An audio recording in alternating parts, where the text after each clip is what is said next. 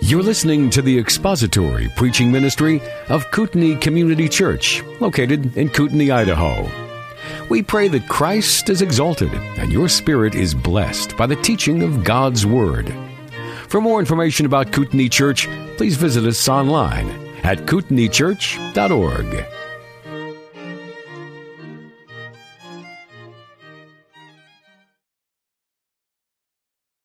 Father, we bow our hearts before your word, and if you do not visit us through it, then we have wasted our time and spent it in vain. And so we do ask that as we look at your word, that your Spirit would be here to convict us and exhort us and encourage us. We pray that you would use our time here to your glory, and that you give us the understanding that we need. We call out to you for this in Jesus' name. Amen. Well, I don't know about you, but I have to live constantly my life under the realization that I am no Apostle Paul. And I have not accomplished as much in the last 11 years of pastoral ministry as the Apostle Paul did in any one given year of his ministry. And sometimes I get a little intimidated by Paul. I don't know if you share my sort of anxiety over that, but I look at what the Apostle Paul did and the type of person that he was, and he's a bit daunting, a bit intimidating.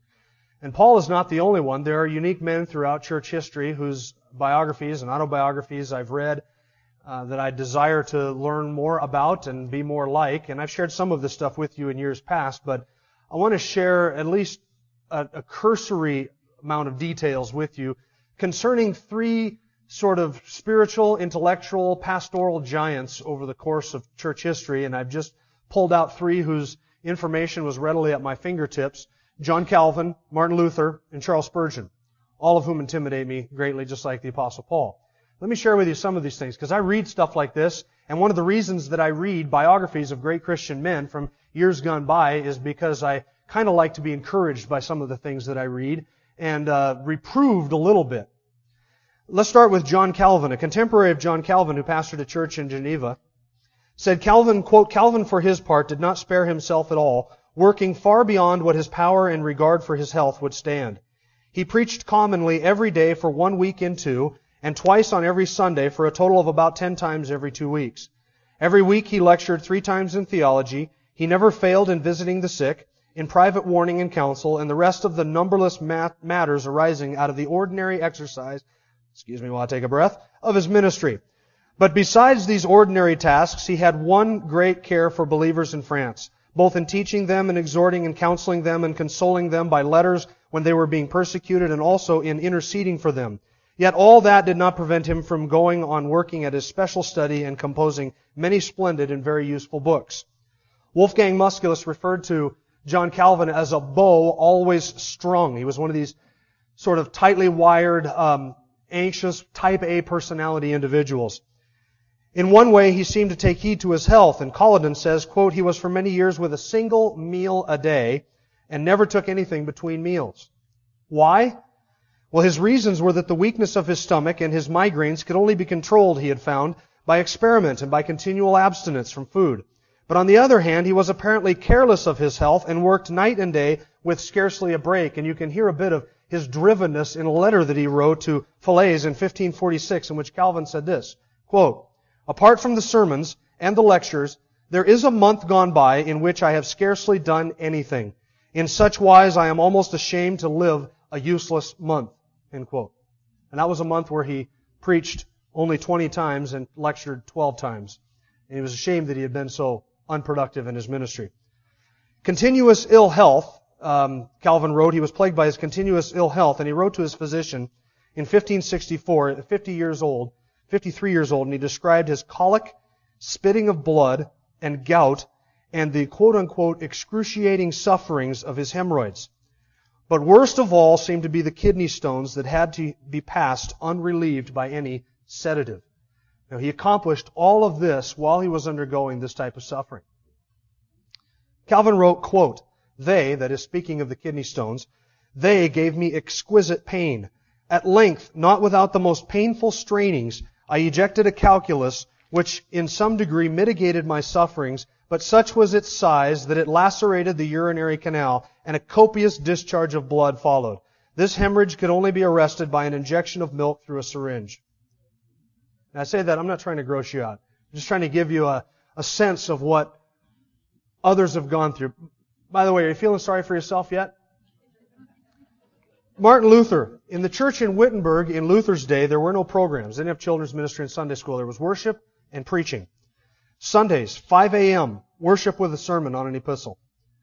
10 a.m. with a sermon on the gospel, an afternoon message on the Old Testament or catechism. Monday and Tuesdays, Luther preached sermons on the catechism. Wednesdays on Matthew. Thursdays and Fridays on the apostolic letters. And Saturdays on the book of John.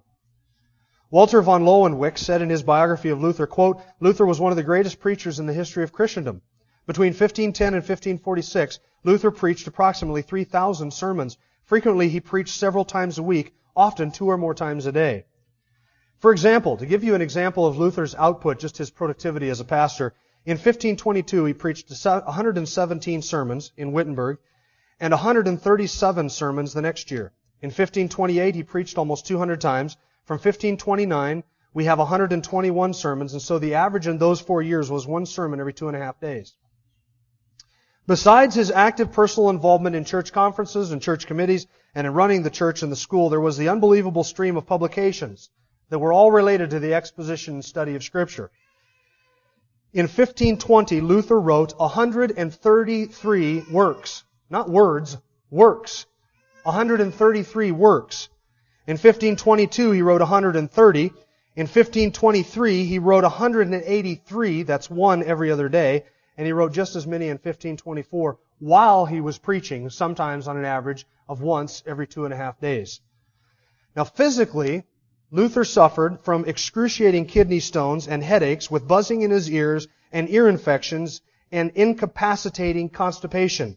Luther wrote at one point, quote, I nearly gave up the ghost, am now bathed in blood, can find no peace, and what took 4 days to heal immediately tears open again. I only got one more, and then I promise I will stop. One of my personal heroes of the faith, Charles Spurgeon. Charles Spurgeon once said this of his own ministry. No one living knows the toil and the care I have to bear. I have to look after the orphanage, have charge of a church with 4,000 members. Sometimes there are marriages and burials to be undertaken. There is a weekly sermon to be revised, the sword and the trowel to be edited, and besides all that, a weekly average of 500 letters to be answered. Spurgeon did that. 500 letters a week he answered. Now, if you give me an email, you'd be lucky if you get an answer within 2 weeks, because I got 3 or 4 of those to answer maybe in a week's time. Back to Spurgeon. This, however, is only half my duty, for there are innumerable churches established by friends with the affairs of which I am closely connected, to say nothing of the cases of difficulty which are constantly being referred to me. At his 50th birthday party, a list of 66 organizations was read that he, that is Spurgeon, had founded or conducted. Lord Shaftesbury was there, and he said, quote, this list of associations, instituted by his genius and superintended by his care, were more than enough to occupy the hearts and minds of 50 ordinary men. Spurgeon typically read 6 substantial books a week, and he could remember everything he read and where to find it. He produced more than 140 books of his own, like The Treasury of David, which was 20 years in the making, a book called Morning and Evening, a book titled Commenting on Commentaries, and John Plowman's Talk, and a book titled Our Own Hymn Book. He often worked 18 hours a day, and one time David Livingstone asked him, how do you accomplish the work of 2 ordinary men? To which Spurgeon replied, you forget, Sir Livingstone, that there are 2 of us, referring to himself and the Lord Jesus. And most people don't know that Spurgeon did all of that and accomplished all of that while he suffered from excruciating gout and headaches.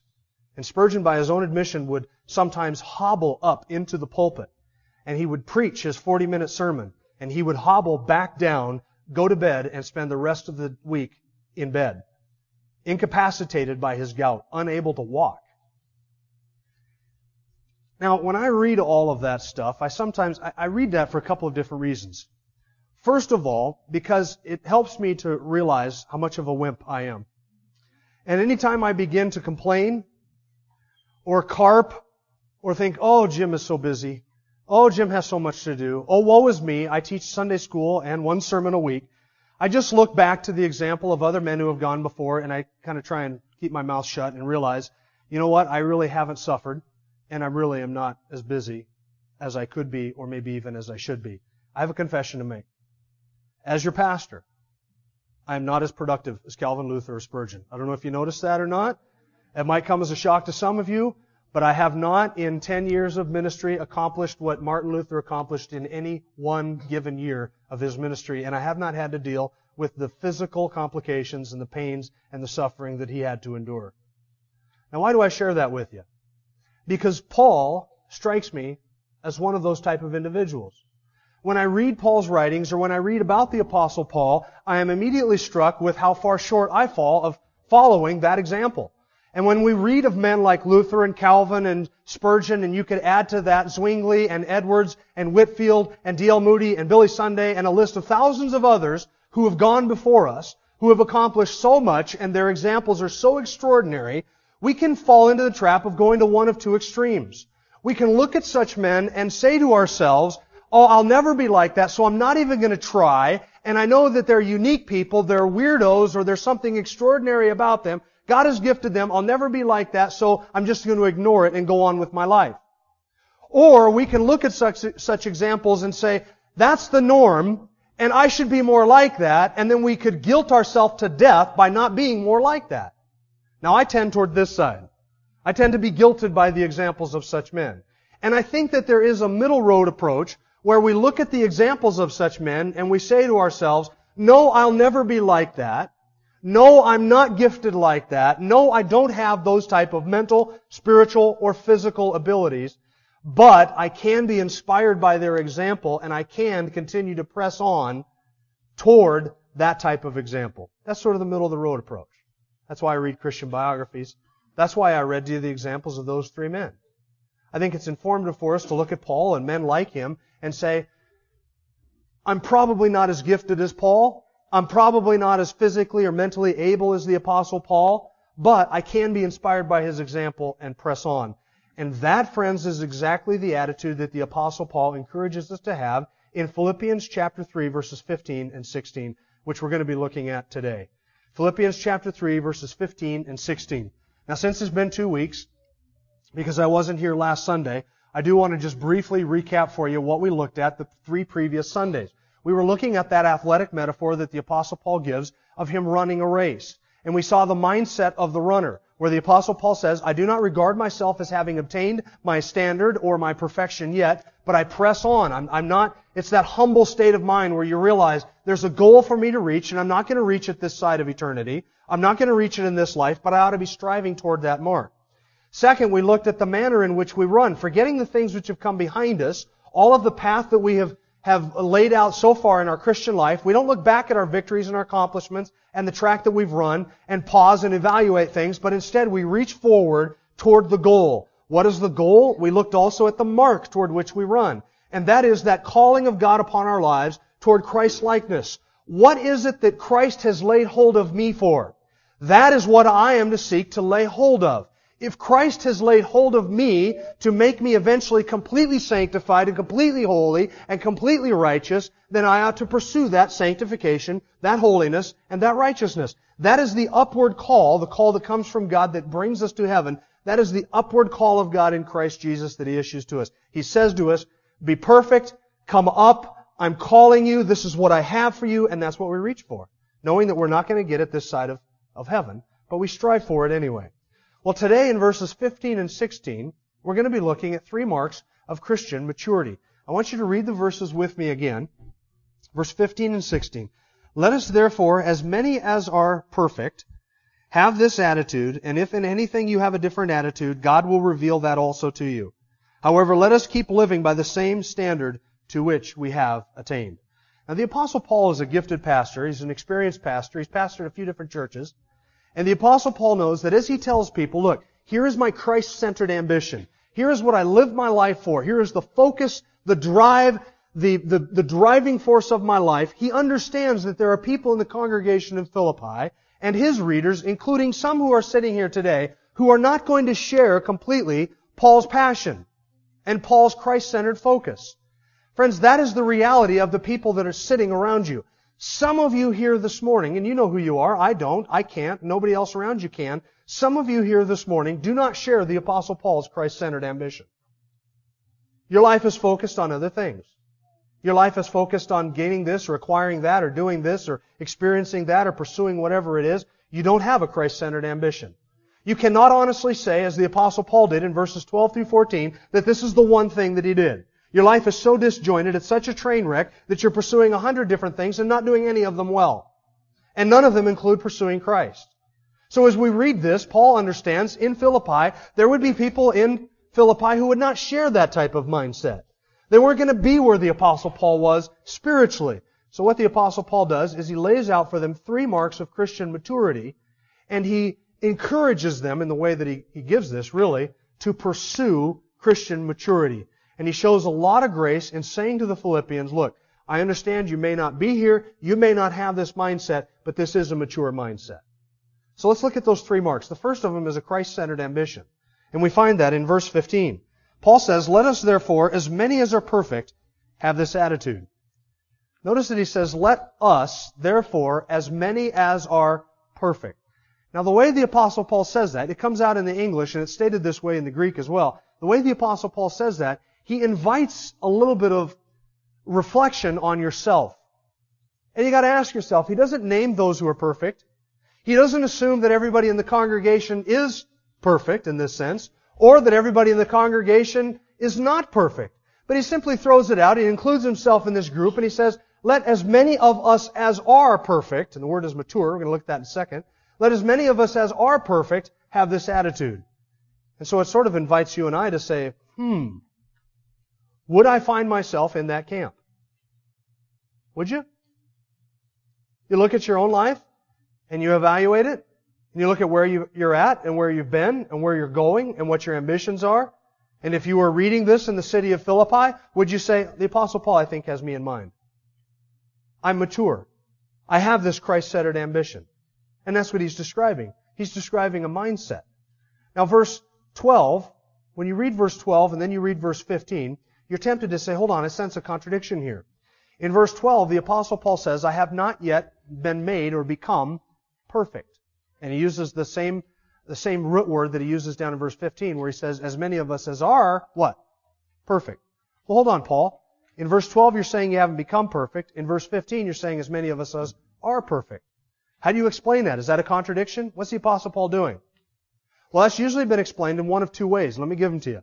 The first one, which I think there might be some legitimacy to this and possibility to this, but it's not totally convincing to me. The first way of explaining it is to say the Apostle Paul has in mind there the false teachers he mentions in verse 2, because the false teachers, the false circumcision, the evil dogs, those who were plaguing with these false doctrines would have said, when you're circumcised and when you become a Jewish Christian, then you're complete, then you're perfect. And so some would say the Apostle Paul is sort of using one of their catchphrases, the teleoi. He's using one of their catchwords and he's describing it in sort of in a play on words. He's aiming a slam at them and saying, you think you're perfect? If you think you're perfect, then you ought to have the mindset that says, I'm not perfect. Kind of a play on words, a little tongue-in-cheek sarcasm addressed towards the false teachers. That's possible. But I think more than likely what the Apostle Paul is doing is he's using 2 different forms of the same word with 2 very slightly different meanings. In verse 12, teleomai, the word to become perfect or to be made perfect, refers to a spiritual and moral perfection that is the result of being resurrected with Christ at the end of our life. And Paul says, I haven't obtained to that. But teleos in the Greek can also mean mature or complete or intact or whole. And it can also be used to refer to something that is perfect. God is called perfect. The law is called perfect. Every gift of the Father is perfect, the Scripture says. But the word is also used to describe those that are intact, whole, complete, mature, adult, grown up. And I think that that's the way the Apostle Paul is using it in verse 15. He's saying, I have not achieved moral and spiritual perfection where I have no progress that is yet to be made, but as many of us have achieved maturity, this is the mature mindset that you ought to have. So he's giving a mark of Christian maturity, and actually, mature is how the NIV translates it. You notice that if you have an NIV in your lap, it actually uses the word mature. The Apostle Paul is saying, for those of us who are mature, you have this mindset. Now, do you understand the difference between maturity and perfection? Is it possible to be mature without being perfect? Is that possible? It certainly is possible. The same way that the Apostle Paul uses this concept in Ephesians chapter 4, verse 13, where he says that the gifts are given to the church for the maturing up of the body so that we may all come to a complete measure of the stature of the fullness of Christ, that we might be mature. And then he goes on to describe what a mature believer looks like. A mature believer speaks the truth in love. A mature believer guards his mouth. A mature believer walks in truth. A mature believer is not tossed to and fro by every wind of doctrine. A mature believer is a discerning believer. Many of you here are more mature than I am. Some of you here are not as mature as I am. I have no idea who you are because all of us are at different levels in our spiritual growth. Some of you mature quickly, some of you mature slowly. Some of you are far more mature than I'll ever be in your spiritual walk and your walk with Christ. Some of you are not as mature. You're just beginning. But we can all reach a point where we are discerning, where we speak the truth in love, where we're not tossed back and forth by every spurious and doubtful doctrine of Scripture, where we reach a point where we walk with Christ in a consistent life. That's maturity. But you can reach that point without being perfect. You don't have to be morally and spiritually perfect and sinless before you can be mature in your faith. And what we're after is maturity. What's the mark of maturity? Paul says, let as many of us as are mature have this mindset. What mindset? The mindset described in verses 12, 13, and 14. The mindset that says, I have not arrived, I have not achieved it, and so I press on. And I press on with a singleness of focus, intent on the goal to which Christ has called me. That is a mature mindset. Now, having read verses 12 through 14, the Apostle Paul says, if you share that mindset, if that is your mindset, then that is a mark of maturity. That is what it means to be mature. So each of us has to evaluate ourselves in light of that measure and say, am I mature in my faith? Do I have a Christ-centered ambition? Am I able to say, at least generally speaking, that that is the direction and drive of my life in verses 12 to 14? That's mature Christianity. Now, if you say to yourself, you know what, I'm not perfect and I really don't care. That's not mature Christianity. If you say, I'm really not perfect and I'm going to sin anyway, so I just keep going on and I just do it, and I really am not interested in pursuing those things or heading in that direction, that is not a mature faith. A mature faith says, I'm not perfect, and day after day I'm going to pursue that, and I want to change, and I want to be better, and by the grace of God, I'm going to be sanctified, and I'm going to progress in holiness till the day He calls me home. That's a mature mindset. That's the first mark. The second mark is a growth in grace. A growth in grace. Look what the Apostle Paul says at the end of verse 15. Let as many of us as are perfect have this attitude, and this I think is so gracious. Look at this. If in anything you have a different attitude, God will reveal that to you also. If in anything you have a different attitude. Now there are some in Philippi who would not have shared Paul's ambition.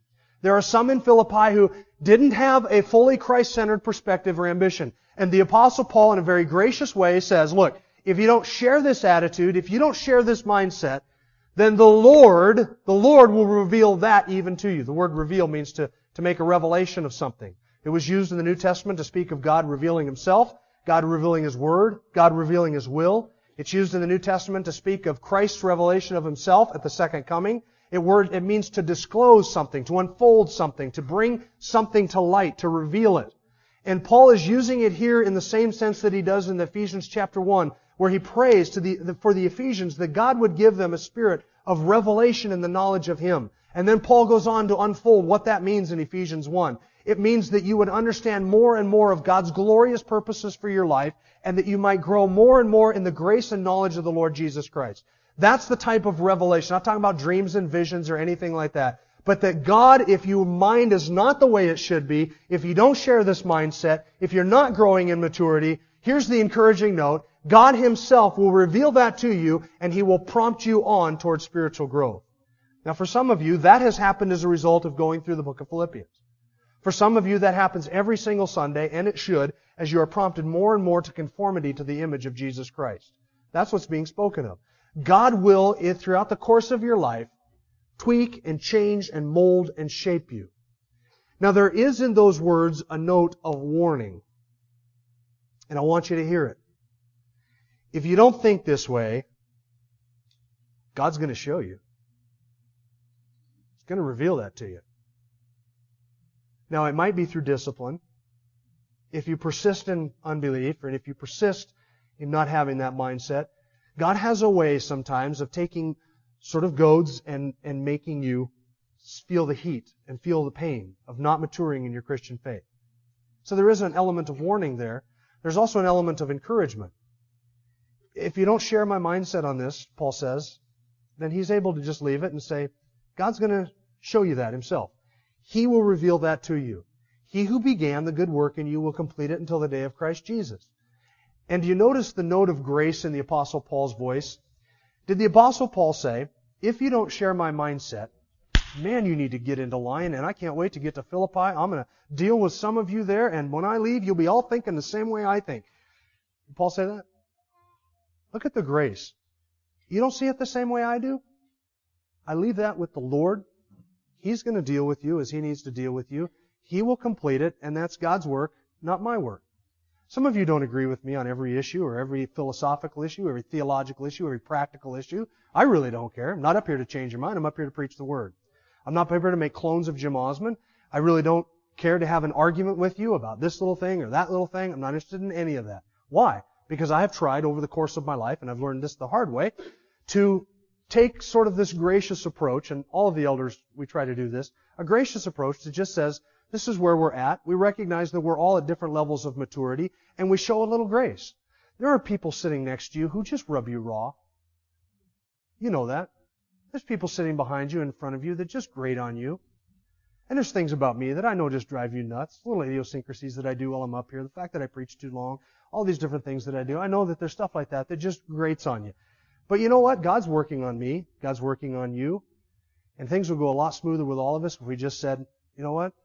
We may not all agree on these little things, but as long as we're walking together toward this goal, and this is what we're pursuing, there's a lot of this stuff that we can just spread over. And just cover it up. And just deal with it. And just give it some time. And just be patient. Because 10 years from now, I'm going to do something you say, oh, I remember you used to do that 10 years ago and that drove me nuts. But now, Osmond, you do this thing that you never did 10 years ago and it drives me. Just be patient with me until I die. If we're all patient with each other and we just have that same attitude, you don't agree with me, you don't have the same mindset, you're not where I'm at in your level of maturity, then have that attitude toward your fellow brother or sister in Christ. They're not where I'm at in this, so I'm going to show them some grace. I'm going to extend that to them, and I'm going to be patient with them. I'm not talking about gross moral failings, church discipline issues, sin issues, things like that. I'm talking about all the things where we just rub each other the wrong way. Very gracious of Paul to say that. You don't share my mindset? God will reveal that to you. Kind of interesting to me that the Apostle Paul assumed that by God revealing that to them, that they would eventually come around to His way of thinking. Some of you have no problem with that attitude. Yeah, God will show you someday I'm right. That's not quite what the Apostle Paul meant. He's just simply in a note of grace saying, look, you're going to grow in grace. We're all going to grow in grace. You may not be where I'm at in my level of maturity. You may not be where I'm at in my Christ-centered focus and my ambition. We all mature at a different pace. We're all at different stages. And God's bringing us all further along, growing in grace. Now, just because God is responsible for growing us in grace does not exempt us from the responsibility to pursue our growth in grace, which is where verse 16 comes in. We've looked at two of the marks of maturity. That is the Christ-centered ambition. Second, the continual growth in grace. And third, verse 16, is consistent living. However, let us keep living by the same standard to which we have attained. Paul says, look, here's my ambition. You want to be mature? This is the mindset that you ought to have. If you're not quite there, then God will reveal that even to you. But in the process of doing that, and in the meantime, all of us ought to live up to the same standard to which we have attained. In other words, all of us have reached a level in our Christian life and a level in our Christian growth and maturity, and we ought to live in consistency to that level that God has brought us to. So as God brings us from one level of maturity to another, as we seek and pursue holiness, our lives always ought to be characterized by that level of maturity that we have been brought to and that amount of light that we have received. The word to live up to or to live in line with was a military term, and it was used of standing in a row. And if you've been in the military, then you know what it means to stand in a row. You stand in columns and in rows. And that's how the word was used, stoikos. And when you marched in line with something, it meant, and it was used figuratively, to describe agreeing with something and being in line with something and lining up with something. And the apostle in verse 16 describes all of us marching together and living in a row, agreeing to pursue something together. As God brings us from one level of maturity to another, we live together, we have the same mind together, we pursue all of the essentials together, we grow in grace together, and we march in lockstep toward this goal, which is the upward call of God in Christ Jesus. And that's what it means to have a consistent life. Has God brought you to this point in your Christian life? Then you need to live there. And you don't regress. And if God has given you X amount of light, you need to live up to that amount of light. And if God has brought you to a certain way of thinking by His grace and matured you to a certain point, friends, listen, you have a responsibility to live there. And when you sin against the light, and you sin against your conscience, and you sin against what you know to be true, and you purposefully regress, then you're doing the opposite of what Paul's saying in verse 16. You're sinning. If God has brought you to this point, you live at that standard to which you have attained. Don't go backwards. And in the meantime, all of us progress together, living by the standard to which we have attained. Everybody at his own level of maturity. I'm not going to look down on you if you don't see something the same way I do. God will reveal that to you. You don't look down on me because I don't see something the same way you see it on non-essential issues. God will reveal that to you. And in the meantime, all of us walk together in love and unity. That's what he's saying to the church in Philippi. I read this last week, and with this I close. At the base of the Swiss Alps, there is a marker that is there to honor a man who fell during a climb. And on the marker is his name and then one brief statement. And this is what it says. He died climbing. Now, friends, that ought to be the epitaph of every Christian. He died climbing. Now, are you 15 or 25 or 35 or 55 or 85 or 95? No matter how old you are, I ask you this question. If you were to die tomorrow, could it be said of you that you died climbing? Climbing toward the goal of the upward call of God in Christ Jesus. Maturing and pursuing maturation and pursuing holiness with all of your effort. What are the marks of Christian maturity? You have a Christ-centered focus or ambition. You have a growth in grace that's continually going on. And you live consistently to that level of maturity that you have arrived at. That's what it means to be a mature Christian. Let's pray. Father, we thank you for your grace. Thank you for your word among us, which is able to heal us, to encourage us, to sanctify us. And we do pray, O God, that you would sanctify us by your truth. We are brought to the foot of the cross in recognition of our need for you, our inability to please you in any way in and of ourselves. And we are dependent upon your grace and your goodness to us in every way to honor you through our lives. And we do ask, O God, and call out to you and pray for grace that we may be able to do that we may live consistent lives and honor you in every way. And we pray that you would continue to mature every person that is here this morning and every person who has heard this word, that we might grow in the grace and love and the knowledge of the Lord and Savior Jesus Christ. We ask this in His name and for His glory. Amen. Thank you for listening to the latest podcast from Kootenai Church. If you'd like to learn more about Kootenai Church or to donate to our church ministry, you can do so online by visiting kootenaichurch.org. We hope you enjoyed this podcast and pray you'll join us again next time. Once again, thank you for listening.